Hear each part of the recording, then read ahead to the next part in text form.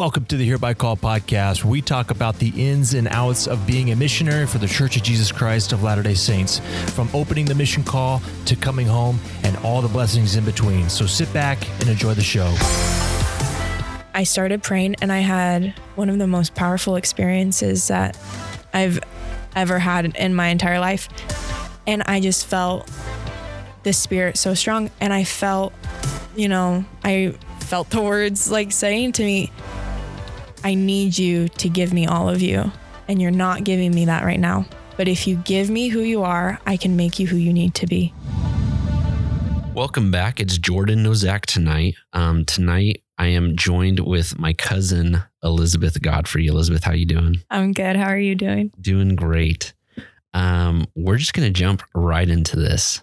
So Elizabeth, well, first off, where did you serve on your mission? I served in the Adriatic South mission. So that consisted of Albania, Kosovo, Macedonia, and they just added Greece the past year or so ago. Albania, Kosovo, Macedonia, and Greece. Mm-hmm. And Kosovo is a country. Kosovo is a country for most people. Well, some people. What does that mean? Some people don't recognize it as a country. Like if you go on your app or on your phone and you look for a Kosovo flag, you will not find one. Interesting. But the United States recognizes it as a country. Interesting. Bill Clinton has a statue there. Okay. Why does he have a statue there? Because with the Kosovo-Serbian War, the United States did a lot of help. We have an army base out there too. And so Kosovo loves the United States. They have like Bush Road, and on the corner of it, you'll find the Clinton statue. Wow. They were really hoping Hillary was going to win. Aw, broke their heart. It did. Well, let's back up to before the mission.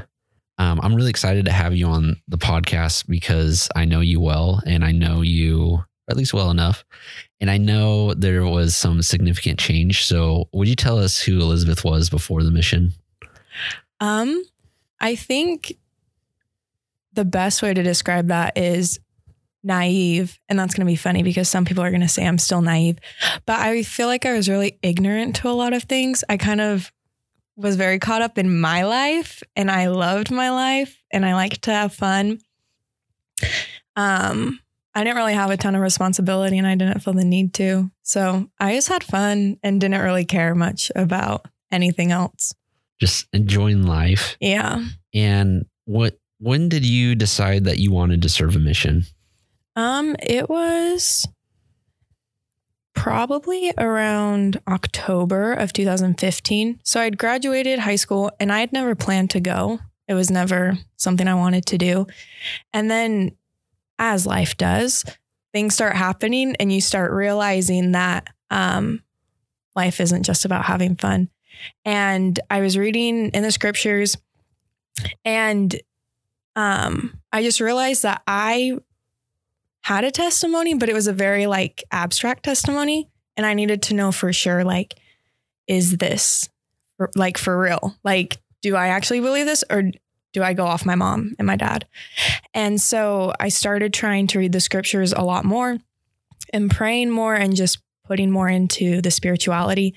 And I was driving home one day, I think from my friend opening her mission call, and the EFY medley came on, the As Sisters in Zion, and the Army of Healing. Yeah. Classic. And it, as it does, just pierces the soul. So that's when I knew. That's a powerful song, because I also listened to that in EFY. And then years later, as a missionary, I listened to it and it says, we'll bring the world his truth. And it's that was eerie. It was like a prophecy that we're all going to go on missions. Yeah. You get the chills through your body listening to it. So what was your biggest concern going on a mission? I was really scared of failing and having to what do you mean failing? We have that stigma. You're a good missionary if you have a lot of baptisms. And what if I don't have a baptism? I'm going to these countries that are predominant. Oh my gosh, what's the word? Predominantly Muslim. And I was just what is going to happen. And so not the right mindset going into it, but that was what I was really worried about. Yeah, that's definitely a common, I'm glad that you use the word stigma, that like culturally we need to change as a church is what we define as success. And it's interesting that you brought that up because we've had multiple guests talk about that. Yeah. So you go to the MTC in Provo. How long were you there for? 9 weeks. And you said that there's a couple languages spoken in your mission. Did you have to learn multiple or what language or languages were you learning there? No. So when you get the call, you are assigned a language. I was assigned Albanian. So I served in Albania and Kosovo. The odds of me going to any of the others were Not slim happening. to none. Yeah. And then there were others who are called Macedonian speaking, but we don't teach that in the MTC. So they actually had to learn Bulgarian and then go on the mission field and Learn. pray. Oh man, Albanian. So MTC, you're there for 9 weeks and you get on a flight and you end up, where was your first area? I went straight to Kosovo. So you go to Kosovo. What was it like getting off the plane in a foreign country, not being able to communicate yet trying to preach the gospel? It was, I don't even think you can describe that. It's almost like a haze. Like you don't feel what's going on. Cause the flight there, I feel like it was so long and I took a Tylenol PM. So I was like out. That's the magic pill. That's the one to take if you have a long flight. But so we get into Albania. I don't even know what time it is like for my biological clock, but it's like probably 3 or 4 in the afternoon. And, president does interviews. So we're immediately taken out onto the streets of Tirana. It was terrifying. It was so scary. They talk so fast. It's hot. It's just, there's so many dogs. It smells so weird. It was terrifying. And then when I got to Kosovo, if I could like imagine what a place would look like after a zombie apocalypse, like that's what it would look like. So many abandoned buildings, like broken windows, just old buildings from the communism era. Just. Yeah. Can you tell us a little, because whenever I like, and I'm the worst, but whenever I imagine like Eastern Europe, to me, it's like all the same. Like my imagination immediately thinks of like old Soviet statues and just like a concrete jungle in the cities and everything's gray and cold and snowy. Am I like even close or am I way? Because you said hot and dogs and. Well, okay. So every part is different, like Right. every area. So like in Tirana, concrete jungle is like a pretty good way to describe it. They did have a president right after their dictator died. And he spent a lot of money painting the building. So some are so colorful and have all these designs, but everyone was super ticked because they're like, we're starving and have no food and you're painting the buildings. Mm-hmm. And in Kosovo, I was in Jakova and it's you could walk from one end to the other in like probably an hour. Like it was small Just and little. then it's fields but then there's other areas that are big cities and Kosovo's more established than Albania. And so, you get to Pristina and you'll have international people there. You get businesses. So yeah, it's just every place is different. They have old castle ruins, but it's not like Russia or anything it's not scary. Not scary. It's open and it's pretty. That sounds nice. Yeah. And you mentioned farms. What are they farming out there? Well, Albania is the lead cannabis supplier for Europe. So Wow. you get some of that. Hey. They have a lot of sheep. They, I think they do a lot of crops, but for the most part, you see people with individual farms. So they have a lot of sheep, a lot of goats and a lot of sheep. Nice.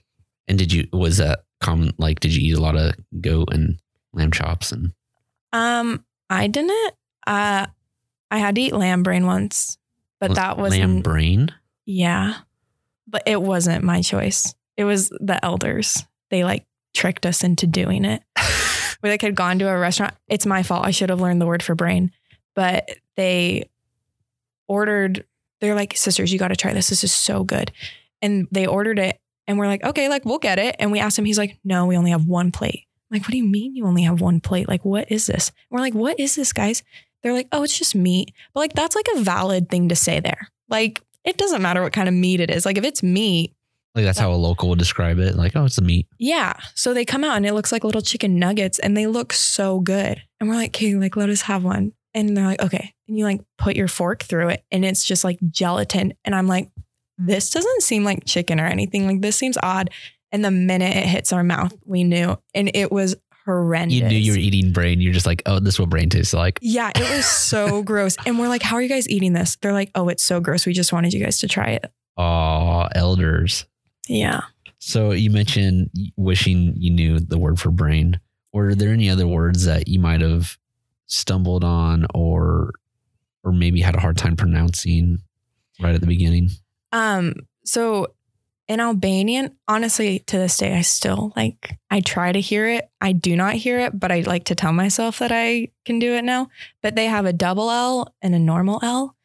And so the way I like tried to figure it out in my head is it's like saying the word lollipop. And the first L is the single L, la. Uh-huh. And then the L in the middle is the la, which is a thicker L. But so the difference between that, so there's the word dial, and that can either mean boy or devil. So when you're pitching the first vision and you're saying Joseph Smith was a young boy, you say that wrong and it changes the meaning quite significantly. Yeah, that especially the young boy and the devil try to get him in the sacred grove. That'd be tough. Yeah, it was. But I think for the most part, people knew that we just were foreigners. What advice would you give to someone learning Albanian? Just go for it. Just all in. Say it with confidence. Because the gift of tongues is nice because not only does it help you learn, but it helps them understand. So you can say full on gibberish and they'll be like, yes, I know what you're getting at, because they feel it. So don't worry when you're testifying and when you're speaking, just do it because it'll work out. Okay. That's beautiful. And you had mentioned, we were speaking a little earlier about maybe a miscommunication you had where you were on another side of town because you didn't understand a word or a name or something like that. Oh yeah. This was so embarrassing because this was like at the end of my mission. Like I was proficient. Like I should have known, but I was with my companion and we had called this woman and we're like, okay, where can we meet? And I swear she said Coca-Cola. Like my companion, like we're listening. We're like, where is that? And we knew there was an old Coca-Cola factory, but it was way out of our area. Like our area, go through someone else's area and then go like 30 minutes past that area in the middle of nowhere along like the freeway type road.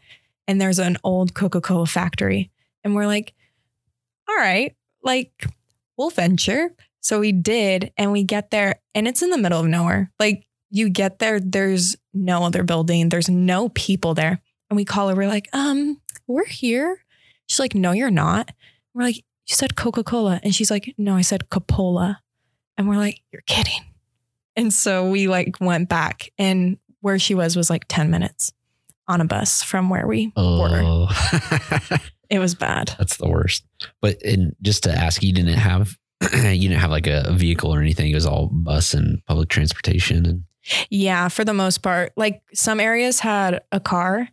Like if you were in Kosovo, you had a car in case you needed to get to Albania to get to the mission home, but we didn't proselyte with vehicles, only to get to, like if you had to go to a village, you could take it, but mainly. And this might be another dumb question, but you were a missionary, you were proselyting, you weren't volunteer or anything like that. No, we were missionaries. We had free reign. We didn't have we could talk to anyone we wanted. We could do whatever we wanted.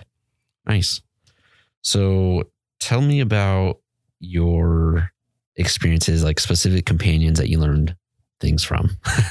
I got super lucky because, they say like, if you don't have a crazy companion, you're probably the crazy companion. So I got lucky because I guess I was the crazy companion. I don't know who says that, but that's an interesting quote. That's what they say. And none of my companions were crazy. I got the best ones. It was funny. I was trained by Sister Ling. And then she ended up leaving. I had 2 more companions, and then I got put back with her and my MTC companion in a trio, and we killed her, or we were there until she went home. That's yeah. We gotta help some slang. People understand. When you finish your mission, they call it getting killed or dying. Anyway, so Elizabeth was with her companion when she finished her mission. Yeah. So it was fun because, I mean, you get close to your companions. Our transfers are 12 weeks. Whoa. You can have like intermittent transfers, but like. They weren't 6 weeks I think most missions are 6 weeks. Yeah, most are. Like Hungary, you'll see they have 9-week transfers. It's just dependent on, we don't have enough missionaries to always be changing. Otherwise, you're going to have the same companion every 5 months. How many missionaries were in your mission? When I was there, it was probably around 60. Altogether? Yeah, something like that. And if that.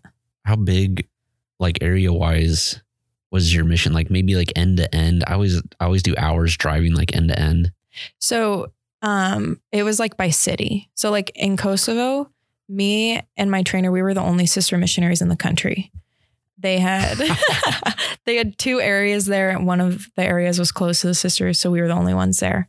In Tirana, in the big city, there's 2 areas, and then every other place, like the whole city of Berat, that's an area. The entire city of massive Shkodra. areas, and you never worry about crossing the boundaries. You have free reign wherever you want to go. Wow. Yeah.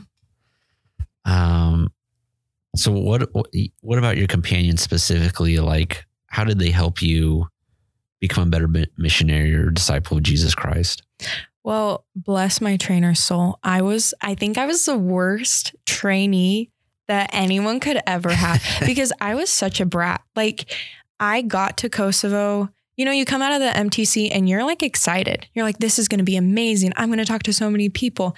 And then you're put in a country where, like in our area, they hadn't had a baptism in a year.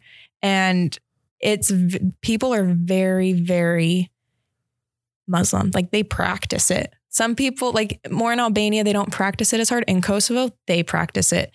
And I hated it. Like I hated just how devout and people were like, I just hated that no one would talk to me. And I hated that no one would meet with us. And I hated tracting for 9 hours a day.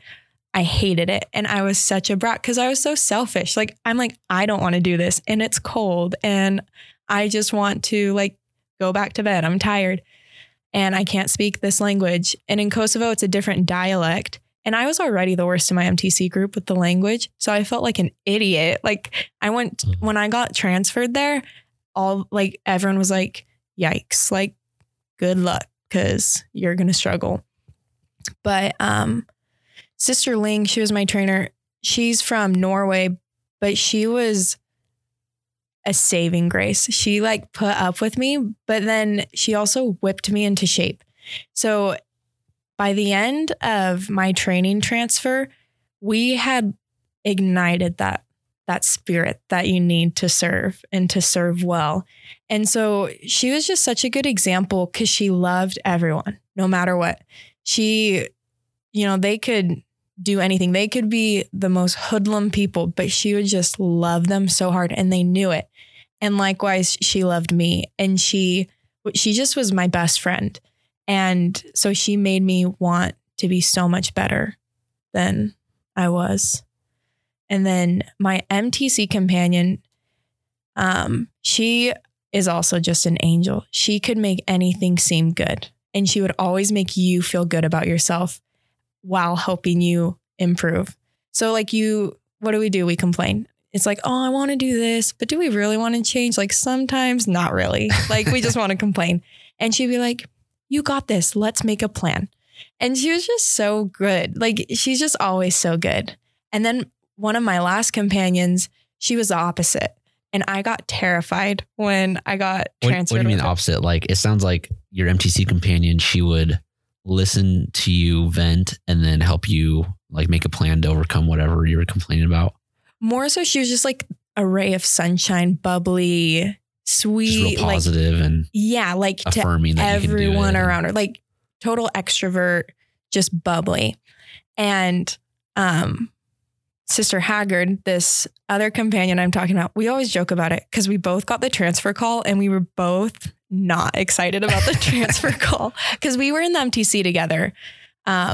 So you knew each other well? We were in different districts because my group was a huge group. We were 20. We were half the mission. And so we were divided up. So I knew who she was. But the main thing I knew about her was that she would not speak English. She would only speak Albanian. From the minute she got into the field, she cut out all English. With missionaries, the only time she'd speak English was with president. And I was like, you're joking. I'm not speaking Albanian at home, when I want to relax. And she was a power horse. I don't think there was ever a more obedient missionary than Sister Haggard, to the T. She knew the White Handbook. It was in her soul. But she would just call you out on your crap, basically. She was just she wasn't there to coddle you. If you wanted to get better, she'd help you get better. But if you were going to complain, she wasn't there for it. It was more of if you want to change, then do it. But if you don't, then don't act like you're going to type thing. So, and she's one of my best friends now too. I just loved serving with her. She was my second to last companion. And I feel like she helped me end my mission the way I always wanted to. And I don't know if I could have gotten there without her. Sounds like she really put some fire in there. Yeah, she was the best. What?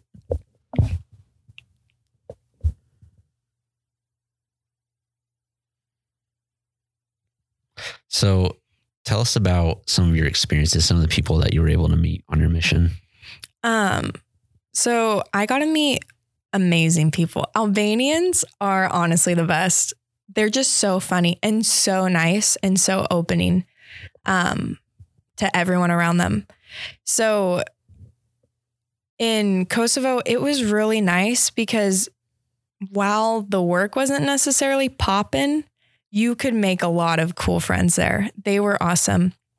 One of the people that we got to work with a little bit, it was a family, and the mom and the daughter were members, and the husband was in jail, and the son, he was probably 14, and he was hardcore Catholic.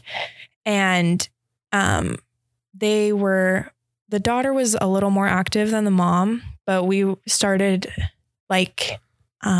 ministering to them or home teaching, visiting teaching. That's what it used to be. Yeah. Going to visit them more. And they started coming, and it was nice because we got to get to know them a little better.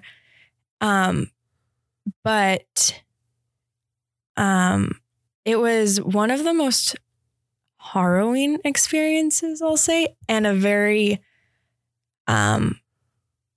tender experience. It was one of the hardest lessons that the Lord taught me, but one that has literally changed how I viewed life and people since then. This was October 28th. I remember the day because it was a hard day. We had our branch Halloween party, and we had some investigators there. We were excited. And the daughter, she came, and also the little boy, but the mom didn't come. And everything was fine, but he was being so rowdy and just he's 14. He's being a teenage boy, but I got to the point where I couldn't this is too much at a Halloween party. Well, it was more so he was very Catholic, which is good, but he was hating on the church. Mm-hmm. And I'm like, you can't come in here and be a punk. And this is the saddest part. What it was he kept popping balloons, and our neighbors hated us already. They'd shovel the snow and shovel it onto our side of the apartment. That's where the church was in a little apartment. And he kept popping the balloons, and they had already come and yelled at us for it. Mm. And so I finally was just I snapped a little bit, and I got harsh. I wouldn't say I yelled, but I was not nice. And, the party ended or whatever. They went home, And then we found out the next day that that was the night that their mom killed herself. And I remember hearing that. That was a member? Yeah, the mom was a member. Mm. And I remember hearing that the next day and just feeling it in my soul that one of like the last good nights of his life, like his carefree, innocent, like just young life, I had been mean to him and I made him feel bad. And then he went home and his whole world changed. And I never wanted to make anyone feel like that ever again, because you never know. And it was, to this day, it like makes me emotional thinking about it, because I just remember at the funeral seeing him and seeing just that innocence gone and just feeling so bad that we're representatives of Christ, and Christ like loved everyone. And I had his name on my like shoulder on my name tag, and I didn't comfort and I didn't love in the moment that I probably needed to the most. Wow. That's terrible and sad. I'm sorry that happened, but it sounds like you obviously learn, the importance of a positive, leaving someone on a positive note, like every time you meet them. Yeah. 'Cause I don't know, you never know when people's lives are going to change. And why would we ever want someone to feel bad? Like even for a moment, even when we're mad, like we say things we don't mean. Like I didn't mean to be so harsh to him, but I was, and it was because of my own pride. And so you never know. Mm. What about, you had said there's a couple other stories. How about Dead's life? Okay, Dead is... And that's unique. Is Dead a male or a female? He's a male. Okay. So he wasn't like my convert. He wasn't someone I taught. The elders taught him. But in our mission, the elders and sisters, we work together a lot. And so, Dead would come to our ward, and we became pretty good buddies with him. We taught him what popcorn was and showed him. So he's a recent convert of the church. And yeah, he is. He won't hear this, so he won't get offended. Maybe 70 or 80. He's old, but he had one of the worst lives, I kid you not, that I've ever heard in my life. So back in the communist era, religion was forbidden. Mm-hmm. No one, if you did, you'd go to jail. And Dead went to jail. He was, I want to say, Orthodox. And he was very practicing. And Orthodox Jew? No, sorry, Orthodox Christian. Okay. Yeah, Catholic, or I don't know. Orthodox. He was a devout Christian. He was a devout Christian. All right. That's going to sound so ignorant. Greek Orthodox. That's Greek what it Orthodox. Is. Yes. There we go. But so he went to jail. When he went to jail, his wife and his kids, like, they dipped. They were done. And even like after that, I don't think he ever heard from his family ever again. They just totally left him. He was tortured in jail. Mm-hmm. He had it so hard. Like when you think about faith being tested, like he had it, and he never gave up that love of God. But, the missionaries, the elders, they found him in a park. They taught him. He's the sweetest guy, so quiet. And he had nothing. He was, I don't know how he got his house. I don't know if it's even his. I think he might have just found it and moved into it. But, because for money, he would go and like find cans and sell them. And he would, if he found like clothes like on the side of the road or in the trash, he'd grab it. Just wandering the streets. And yeah. And that's just how he would make his living. But the week of his baptism, he got robbed. And I think he had saved maybe like $20 or $50, like a good amount for them. And it was gone. And it was all he had, like all his money he'd been saving. and we went with the elders to go help kind of clean up the mess of it. And we got to his house and he had stuff everywhere. He had so many clothes, so many shoes, just so many things. And we're like, Dad, what are you doing with all this stuff? Like, you have women's clothes in here. Like, you have kids' clothes. What are you doing? And he's like, I find it. And then if I see people who need it, I give it to them. Mm. And that's exactly how he was. If he saw anyone that needed anything, he'd give it to him. He would give him the shirt off his back, the food off his plate. He'd go without to make sure other people had. And he was just so faithful. He loved God and he loved Christ so much. And he just lived that so hard. And he just had one of the sweetest spirits, you know, people you be around who just make you feel so good. That was Dad. Sounds awesome. Yeah. Dad's my hero. Dad's everyone's hero. It was like the classic district joke when, you know, we would talk about our friends, the elders every time. Well, Dad's still kicking. And we're like, you guys are so dumb, but it was funny. But yeah, Dad was the best. Dad's the best. And then you had also mentioned an unideal golden investigator. What does that mean? Okay. So, well, have you heard the term golden investigator? I've heard golden investigator. Yeah. Okay. So like, just so people who don't know what a golden investigator is, you know, I heard this term when I was in the MTC.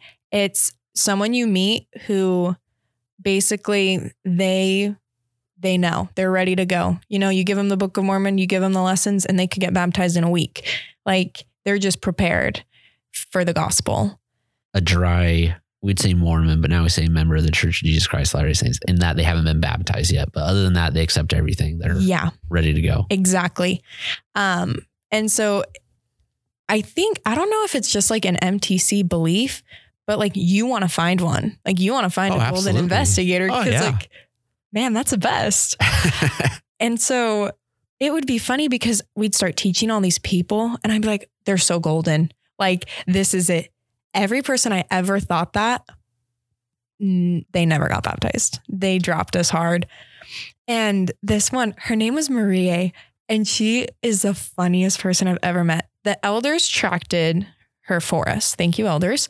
They couldn't teach women, so we got her. So we went and met her. She used to be a Jehovah's Witness, but they told her she had to stop smoking. And she's like, no, I'm not going to stop smoking. And so she stopped going to, you know, their religious services. And we heard that. And I'm just like, oh, you're going to love us. Like, you know, that's like mild, I feel like. Yeah. And so, you know, we'd start teaching her the lessons and I'm like, there's no way this is going to go anywhere. Like, and I didn't even realize when you were teaching the lessons, were you like trying to skirt around the word of wisdom because you knew eventually you'd have to get there? Place at last. Yeah. Like, you know, well, it's like lesson 5, right? Like commandments or something like that. Yeah, but you can like, I don't know, you can move around like law of chastity and all that. You can use it to your discretion. So, yeah, we were a little worried, but we knew that she needed it and she needed to start, you know, if she was going to get baptized, because she committed to a baptism date right away. First lesson, I think, actually, like, she's like, oh yeah, I'm here for that. And how was that as a missionary to hear someone like, yes, I will be baptized? Oh, that's the first lesson. That's the best. Because it's scary. Like, I'm just like, you got this one, right? Like, I remember the first time. It's scary what? Like asking the question, like posing it. Because it's almost like, you're going to think I'm insane, but hear me out. Do you want to get baptized? Because it's like, you're extending this big step at the very beginning of a learning process. And I think it's I'm intimidated, but it's like a leap of faith. And it's what we do because it's a goal. So her saying that, we were like, yes, we got one. And I mean, you find out rather quickly, it doesn't always mean it's going to happen. So you're a little tentative about it, but, well, okay. And I'm going to be honest. I was just like, yeah, okay. Like, the odds of you getting baptized are slim to none. Like, you said that you stopped going because you don't want to quit smoking. There's actually no way. So I didn't realize it until the very end, actually, how prepared she was for the gospel. She would read the Book of Mormon. Every time we got back with her, she's like, oh yeah, I read this and this. And she would pray, and she would even come to church. And this is significant because she was probably 5'2", probably 300 pounds. She was a short, stocky woman. She lived on the 6th floor of a building. They don't have elevators there, just so everyone knows. Like, if you have an elevator in your building, you're packing some dough. Like, you're rich. And so it was like a journey for her. I mean, she smoked. She was overweight. Like, it was hard for her to get to the bus and drive down to church. But she would come, and she'd come in and she'd hack because her smoker lungs. But she would come, and I'm like, I cannot believe this. Like, she's coming. And when we pitched to her the word of wisdom, and when we told her, we know that we want to help you, get baptized, you got to quit smoking. Our bodies are sacred, and addiction makes it so we can't have control over our bodies, and it's not good for us. And she's like, I don't know. I'll try, but I can't stop smoking. So we would pray so hard, every single prayer. Lord, help Marie stop smoking, whatever it takes. Well, that worked because I swear she almost died. Like, she got so sick that she was hospitalized, but she couldn't smoke because she was so sick. And it helped. Like, that's how she stopped smoking, because she got so sick she almost died. And we're like, the Lord works in mysterious ways. But that was her only thing that ever held her back. And we never had to push her baptism date, because she ended up being baptized on time because she wanted to quit. She had the faith to quit, and she would pray, and she put in the work, and the Lord helped. And so, like, looking back on it later, I realized she's golden because she was so ready. She had the desire. She loved the Lord, and she did everything she could to get there. Wow. Yeah. That's awesome. And it's funny that you mentioned that the people that you think are golden that you teach don't always follow through, but sometimes the ones that seem unideal are the ones that progress more. Yeah. Kind of gives you in that perspective. You can't judge a book by its cover. Yeah. It's very humbling as a missionary. You just present the gospel to everyone and invite all. And you have no idea who's going to accept and who's not. Yeah. You just get to love people for however they are. Yeah. So going back, you'd mentioned coming to Albania and being in this country and feeling overwhelmed. And then you obviously had success teaching these people. What was the turning point for you as a missionary from Elizabeth, who was naive and maybe a little self-centered, to this powerhouse missionary that's having these successes and able to connect with people and just loving the mission? This was, have you ever read the Ricciardi letter? No. What's the Ricciardi letter? The Ricciardi letter, Elder Ricciardi. It's a, Ricciardi is all one last name. Yeah. It's a name. Okay. I thought it was Ricky and then Artie. No. It's his name. It's just a story basically about this missionary who kind of same deal, like goes in, we're prideful. We think we know everything. And he got this trainer, Elder Ricciardi. And, he would tell him, oh, we have to wake up at 4:30 every morning. Like, that's what President wants us to do for training. And, he would tell him all these wild things, and he would work him so hard. And he was bold, to say the least. Like, he'd knock on a door, people would open it, he'd walk right in. Like, he was a missionary who feared nothing. And it's kind of, the story basically is just talking about how what he thought was a crazy companion, and like, he couldn't stand this guy, ended up changing his life. And he had a powerful testimony building experience with the Lord from like the time he had with Elder Ricciardi. But so I had my Ricciardi letter moment, and it was in my second transfer. My second area, I guess. I had just come out of Kosovo. And, when I was with my trainer, I felt good. And then after she left, I felt like I had lost my best friend. I was such a baby. Like, I was so homesick. I got attached, and then it's hard as a missionary because you're an individual, and then they make you a companion, and then you move around and you have to grow up so much on your own in a foreign country or somewhere that's foreign to you and figure out like who you are and what, you know? Yeah, exactly. And the people you get comfortable with are ripped out of you the second, you know, you feel safe. But so I had a really, really hard time after she left, and it kind of cut me back down to where I was before. I just wanted out. I wanted out of Kosovo. I prayed, Lord, get me out of here. Like, I can't be here any longer. I wanted to get to Albania, like where people are happy. Like all my mission friends were happy. And I'm like, I'm sad. And so I wanted out, and I got to this area in Beirut. And when I got the transfer call, the way my companion described the area was Beirut will heal whatever part of you broke. And so I was excited. It's gorgeous. But I got there and I realized I still didn't want to do it. Like I was still prideful. I was still selfish. You know, tracting still wasn't fun. You know, it wasn't the area. It was me. And they say in Preach My Gospel that you'll know how the Lord feels about you. And you'll know if he's pleased with you when you're serving.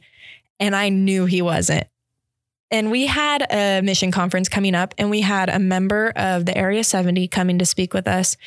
And our mission president always told us, write down a question and it will get answered no matter what it is.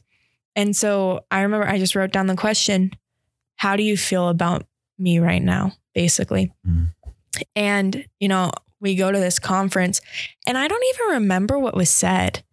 I know there was one part, and it totally changed how I viewed my prayers and how I wanted to talk to Heavenly Father. But he kind of talked about how,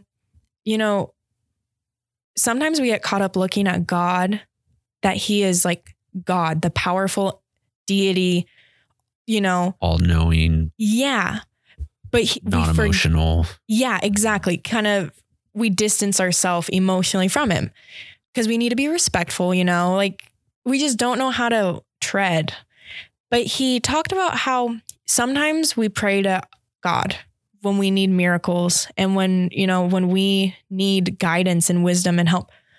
But when we need like help from a father, we pray to Heavenly Father. Like in terms of, you have your dad, and then you have your dad who's also a doctor. And it's like when you break your bones, you're going, to Dr. Dad. But when like you're hurt emotionally, it's just dad. He's not a doctor at that point anymore. He's just your dad. And it made me want to build that personal relationship with him. And I knew the way I was doing my mission was not going to do it. And I felt it. And I remember I went home that night and I went into one of our little side rooms, and it was just, I started praying, and I had one of the most powerful experiences that I've ever had in my entire life. And I just felt the Spirit so strong. And I felt, I felt the words like saying to me, I need you to give me all of you. And you're not giving me that right now. But if you give me who you are, I can make you who you need to be. And that flipped the switch. It changed everything. And at that point, I realized like, this is amazing. Like this work is so much greater than we are. And it's still hard sometimes, and it still sucks sometimes, but I loved it. And I was so happy, and I loved everyone there so much more. And it made me just grateful for my Savior. And I felt so much closer to my Heavenly Father and my Savior than I ever had before. Wow. That's beautiful. I'm so glad you shared that, because, and I haven't like hinted at it, but out of all the people I've known that have served missions, like you definitely have had a huge change in the way you behave and the way you act. And it's like you went Elizabeth and you came back someone different, and it's awesome. And I love it. And I think this was the moment that made you this new Elizabeth. I actually that's such a compliment. You never want to come back the same, but. No, you didn't. I was very impressed with your homecoming talk, and I was like, who is this? Like, this is awesome. It's just, that's so nice how the Lord works for us. Cause you go on a mission and they, what's the mindset? We're going to serve the Lord. We're going to do this great thing. And I mean, they tell you at the end of your mission, the greatest convert you have is yourself. Mm-hmm. And the Lord, no matter how much we do for him, he always just does so much more for us. Just compensation to the extreme. We can never do enough for him because you cannot give the Lord. No. You give him a slice, he'll give you a loaf. Yeah, exactly. So reflecting back on your mission, what about the mission do you miss the most? I've thought about that a lot. Because it's funny because you come out on your mission and you mentioned like it was hard and there were some things that you didn't appreciate. And then you come home from your mission like, oh, I miss that. Like those were good times. Yeah. Well, it's hard. Like missions are hard. We know that. But there's things about it that are also so much easier than being at home. You're closer to heaven on a mission than you'll ever be. You almost, or at least I felt like I had finally gotten back. Like being at home seemed like the mission. And then being on the mission finally felt like, this is who I am. Like I love the Lord and I love serving him and I love his gospel. And this is what I want my life to be. And, you get home and yeah, you still do everything you can to try to do that. But you also have to go to school and you go to work and you don't have that 24/7 focus. Yeah. You don't get multiple hours to study the scriptures peacefully. You don't get to step outside the world. And so I think that's what I miss the most. I miss that, I miss feeling completely myself. Mm. That's beautiful. And then we kind of hinted at your mission president. How has your mission president and his wife affected your life?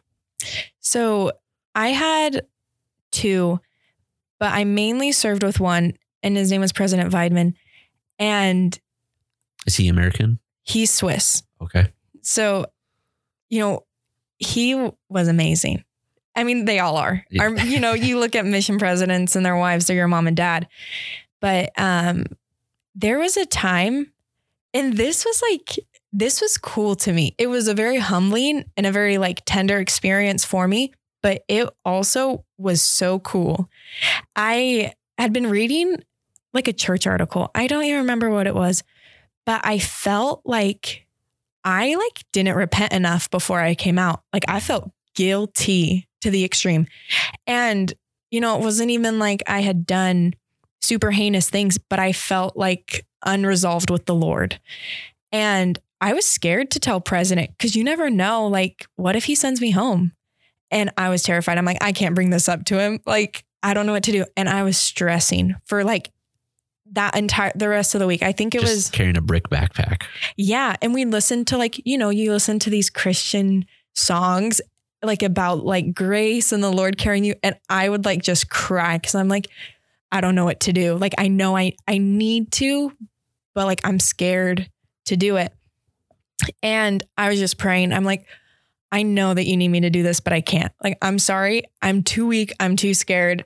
If this needs to happen, you got to help me. And, every week we write our mission president a letter and, he responds to us, he checks in on us. And I opened my email and I read my letter from him. And his very last line was, if you have anything you need to talk about, let's work through it together. And I was floored. I looked, I'm Sister Phillip, let me see your email. What did President say to you? Did he say this? But he didn't. It was to me.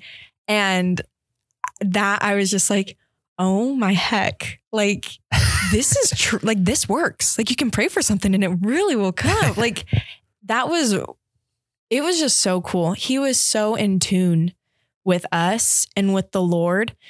And it was funny because that whole situation, I think it all ended up just me needing to be humble, because when I went and I talked to him, he's listening and he's I'm glad you talked to me about this. Now let's talk about the area book. It was nothing. It was just so easy, but you knew he loved you and you knew he loved the Lord, and just being in his presence, you could feel the Spirit.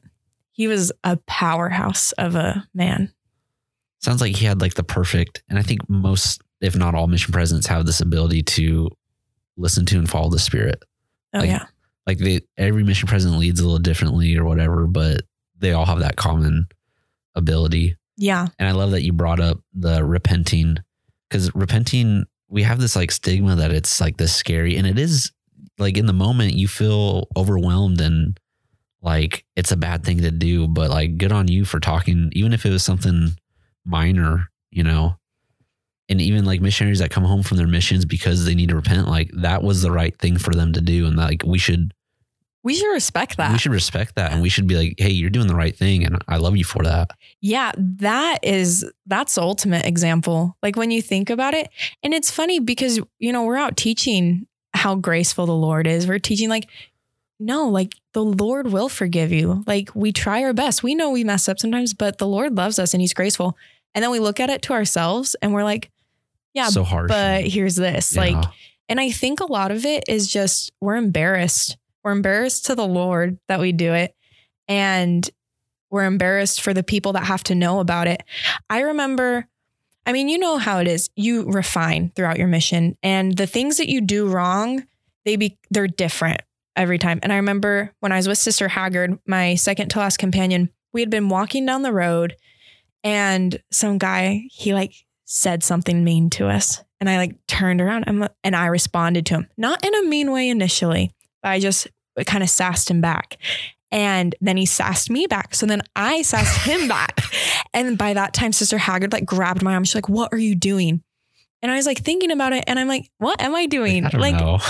I'm so dumb. Like I'm representing the Lord. Like I'm a missionary. Like I'm better than to pettily argue with a man on the streets. Like, and I remember just going home that night and I was so frustrated. I was like crying. Sister Haggard probably thought I was a psychopath, but like, I was just like, I hate like disappointing the Lord. Like, I hate that. I've been here for so long. Why can't I control this? Like, why can't I do even these little things right? And I'm like, I just feel like why, like I repent, but it's like mocking the Lord because I repent. And then the next day I do it again. And she told me, she's like, you know, the day that you stop repenting is the day you totally give up trying. And it hit me. And I'm like, you're right. Like, as long as we're sincerely trying, the Lord doesn't care how many times we have to repent. He just wants us to, so he can help us feel better. It's not even about, you know, paying our dues or like, trying to make it right by I must suffer. It's not even about that at all. It's about us feeling right with him again and being able to feel close to him again. It's all a grace thing. He wants us to do it. It's a happy blessing we have to repent. Yeah. So thinking back about initially you said you had a fear of failing on your mission. What was the moment like when you thought like, oh, I can do this? Like, this isn't like, I've got this. I'm going to complete my whole mission. Honestly, I don't know if I ever got to a point like the last day of your mission, like, I don't know if I can do this. No, like you get to the point where you don't want to go home. Like I remember 2 weeks before I went home, I like woke up and looked in the mirror and I'm like, I can't go home. Like I was panicking, but I don't know if there was a time where I ever felt like I was ever doing it the way it needed to be done. Like if I ever felt like I was giving all I really could, if I was good enough. And even when I came home, I like had for like 6 or 8 weeks, I really had a hard time because I was like, I didn't do it. Like I disappointed the Lord. I should have done this. I should have done that. Like, why did they drop us? I should have done this different for them. Like, and then maybe it would have helped them more.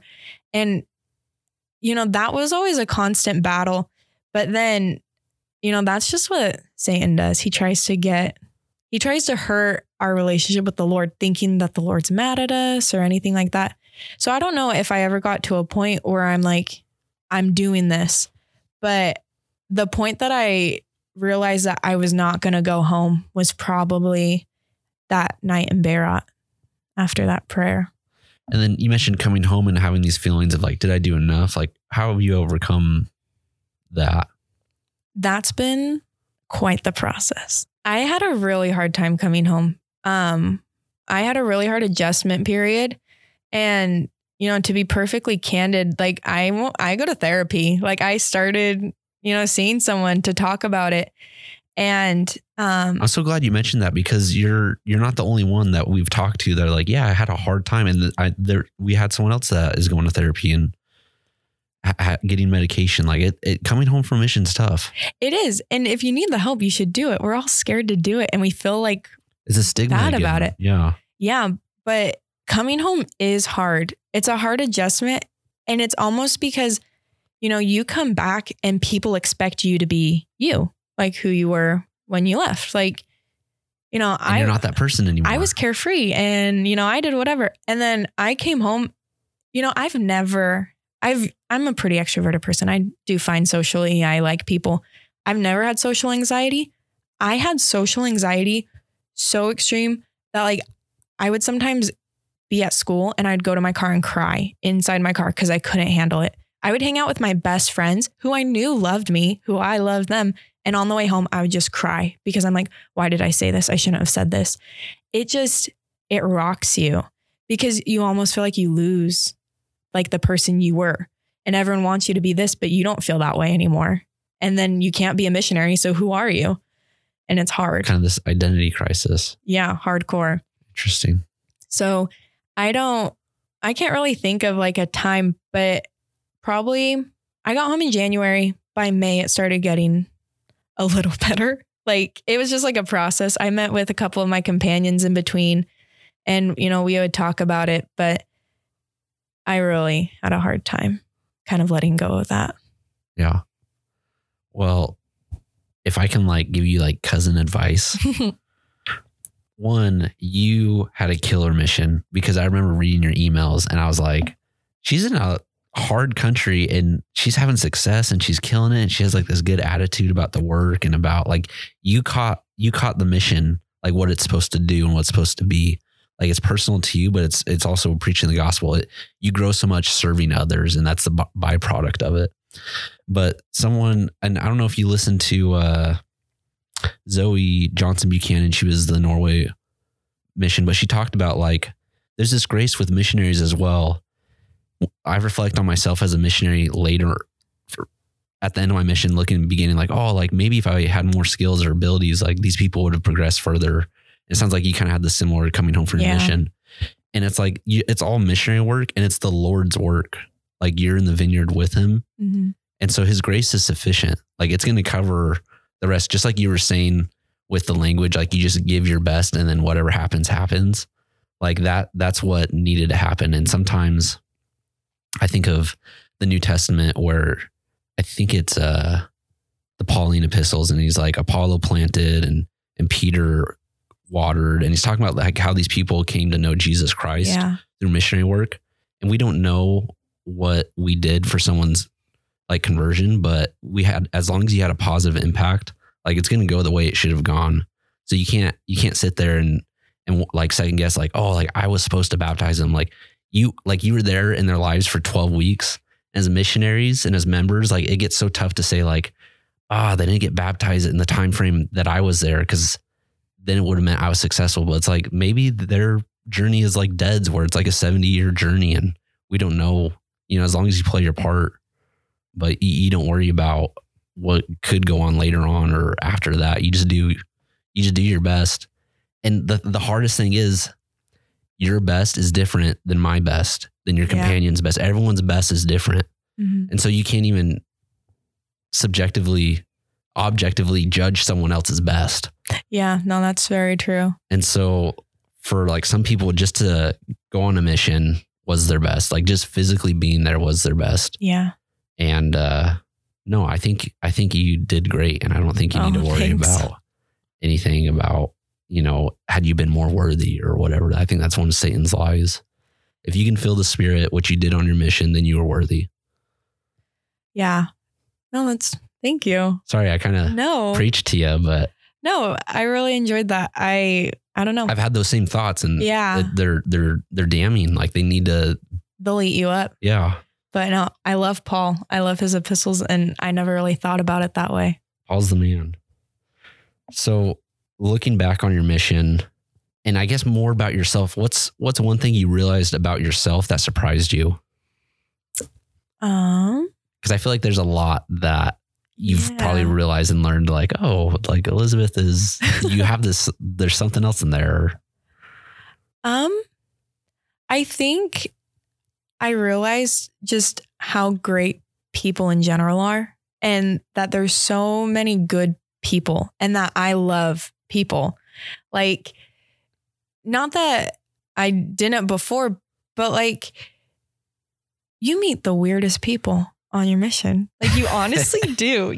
It's wild, but you'll meet people from every end of the spectrum, and you just realize that you love them all so differently. And that was kind of fun to realize that I really love people. I really do. And I didn't really know that before because, I loved me. I loved doing stuff for me.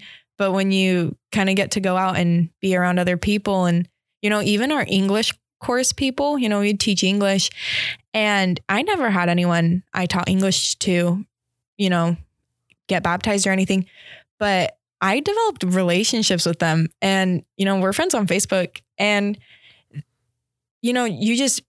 people are amazing. Yeah. They're amazing. I think that's a beautiful lesson that you learned, that I'm like preaching for you. Like, as a missionary, if you can love the people, everything else I feel like smoothens out. Like, as long as you love people, you don't have to love the work. The work's hard. Yeah. But if you love people, you'll do it for them.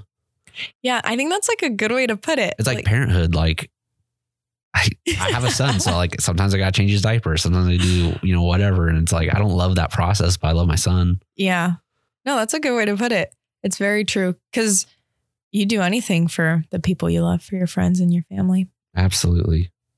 So if you can remember this far back, remembering like your first day going into the MTC to where your mission's gone, like, is this how you thought it was going to turn out? No, because I didn't think I was going to have I didn't think I was so prideful. Like, you go in and you're like, yeah, I have a testimony. And you're even in the MTC and you're like, wow, my testimony's grown so much. I've changed so much. And then you get in the field and life smacks you in the face. Like, this isn't the MTC anymore. And, going into the mission, I thought I had a testimony, and I did. Like, I really believed it. You mentioned you thought it was kind of more abstract and maybe like kind of, I don't know, going through the motions. You went to church and you had heard all the lessons. Yeah. And people would always talk about, this personal relationship with Christ and with your Heavenly Father. And I didn't ever get, like, I'm like, people say personal relationship. That's not really how I feel, but this must be it. Cause like, I believe it and I pray, and like, I believe when I'm praying, I'm talking to him. But, I never knew what that meant. And so by the end of the mission, it's concrete. And, we had mission sayings, like commitments we would say. And one of ours was, to love the people and to serve so that we can see the Savior face to face, in terms of getting close to him. And this is it's a experience I like hold dear to my heart, and I don't talk about it a lot, but it was one of the sweetest experiences I've ever had, like with the Lord. I was just sitting there one night in my apartment. We learned to cross stitch. I don't know what it is about sisters, but is that like knitting? Like, kind of, we become grandmas. It's so bad. I tried to learn to knit. I couldn't. So I took up cross stitching. I was cross stitching, this picture. That's with the long needles, right? No. It's like with a normal needle, and you like make X's along the way. I'll have to Google it or something. I mean, I have my cross stitch. I never. Like, is it in your car right now, or? Oh, I wish I should have brought it. I never finished it. Oh. It's like a half done picture of Jesus's face. Oh, you got to finish that. It's like, I need to. I just like, I haven't for so long, and now I'm like, it's tiny little squares. I'm like, where am I? But I was sitting there doing it, and I wasn't thinking about anything. It was a fine day. It was just normal. And I was just sitting there thinking like how grateful I was that I like had come to know my Heavenly Father so well. Like I felt so close to him. Like in a way that probably sounds weird to people, but I felt like he was my best friend and I would talk to him in my head all the time. And I knew he was close to me and I knew he loved me. And I was sitting there and almost like a little prayer, like I said in my head, something like, our relationship has gotten so sweet and so like deep.